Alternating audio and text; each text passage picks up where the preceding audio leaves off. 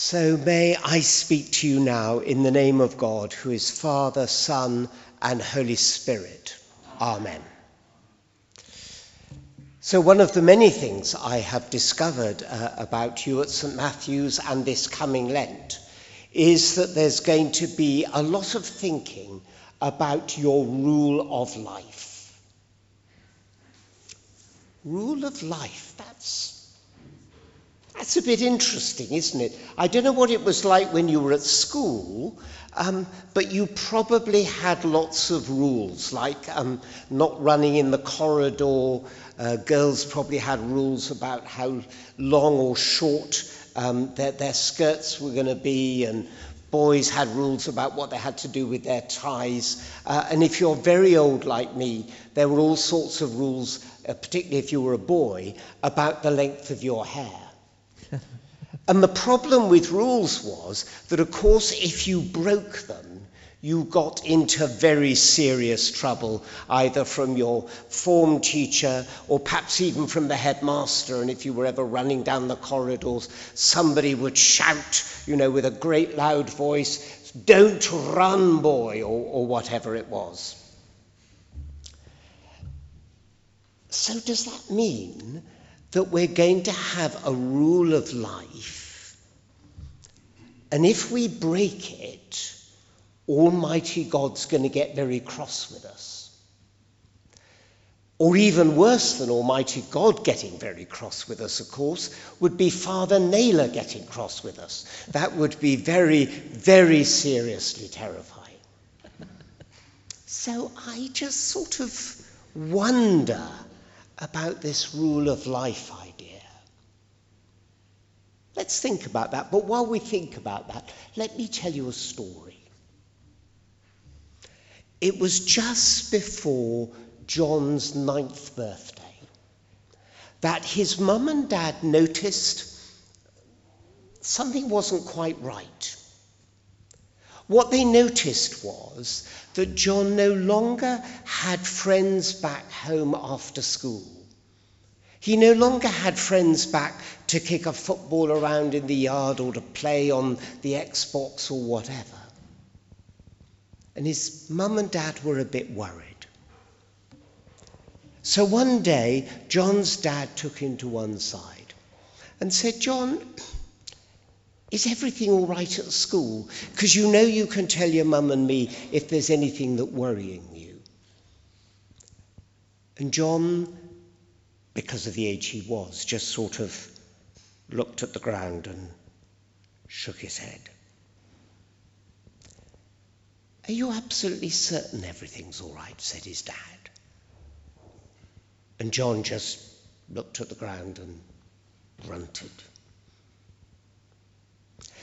John said his dad, "This isn't to do with your mum's hands, is it?" And John just looked at the ground and said nothing. John said to his dad, "I think I need to tell you something because you're old enough now.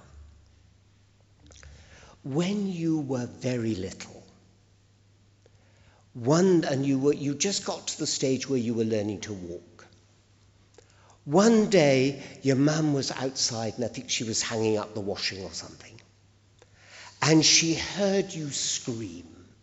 And it was a scream like she'd never, ever heard you scream before. And she rushed in to see what was going on. And what had happened was that you were trying to walk, and you'd got yourself up, but you'd lost your balance, and you'd fallen into the fire, and your clothes were on fire. And John said to his dad, you know what your mum did? With her bare hands, she smothered you to stop the flames burning your clothes anymore, and she got you to safety. But your mum's hands were very, very badly burned. And you're too young, you don't remember it now. But your mum had to be in hospital for a very long time, and she had to have lots of difficult operations, and that's why her hands look the way they do. John just went on looking at the floor and said nothing. 2 or 3 weeks later, John's mum and dad noticed that things were getting back a bit more to normal. And one day, John had his really best friend back, and they were kicking around a football outside. And his dad overheard John saying to his bestest friend, "When we go inside for our tea, just you look at my mum's hands. They're like that. She did it for me because she loved me. She did it for me because she loved me. That's why her hands are the way they are." And in these coming weeks, as we go through Lent, as we journey towards Good Friday and Easter, I think what we're doing is we are discovering how much God loves us. When we eventually get to Good Friday, we're going to find ourselves saying, at least I hope we're going to find ourselves saying, Jesus did that for me because he loved me. And when we come to Maundy Thursday, the night before Good Friday, we'll discover in church that St. John will say to us about Jesus, he had always loved those who were his in the world, and now he was to show the full extent of his love. I don't know what hymns you sing here at St. Matthew's, but you may even find yourself singing that hymn that has those wonderful words, "Amazing love, how can it be that thou, my God, shouldst die for me?" So these coming weeks of Lent are perhaps about discovering how much we're loved by God. It's about discovering again how much God will do to show how much he loves us.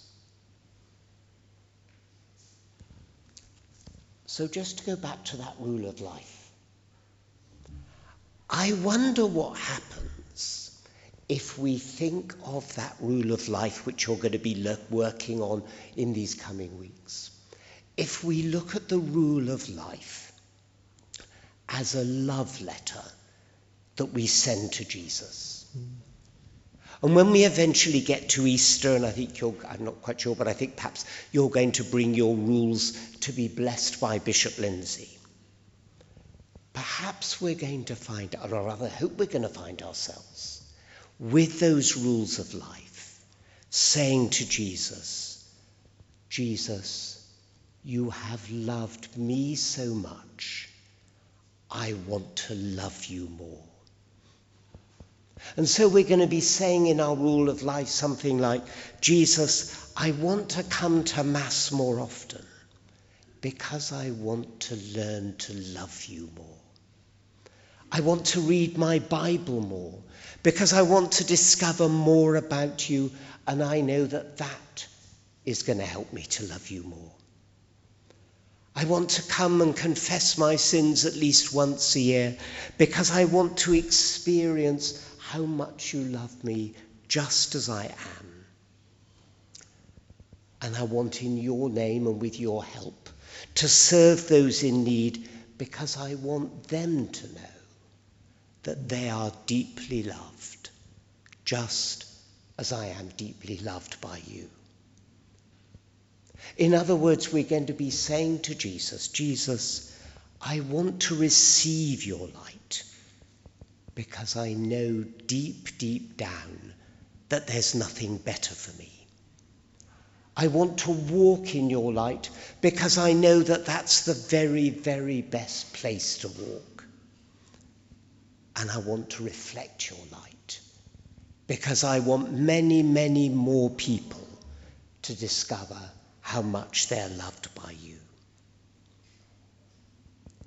And I just think that as we go through Lent and as you think about what you're going to want to write in your rule of life, We're going to be doing that joyfully because we're doing it out of love for Jesus.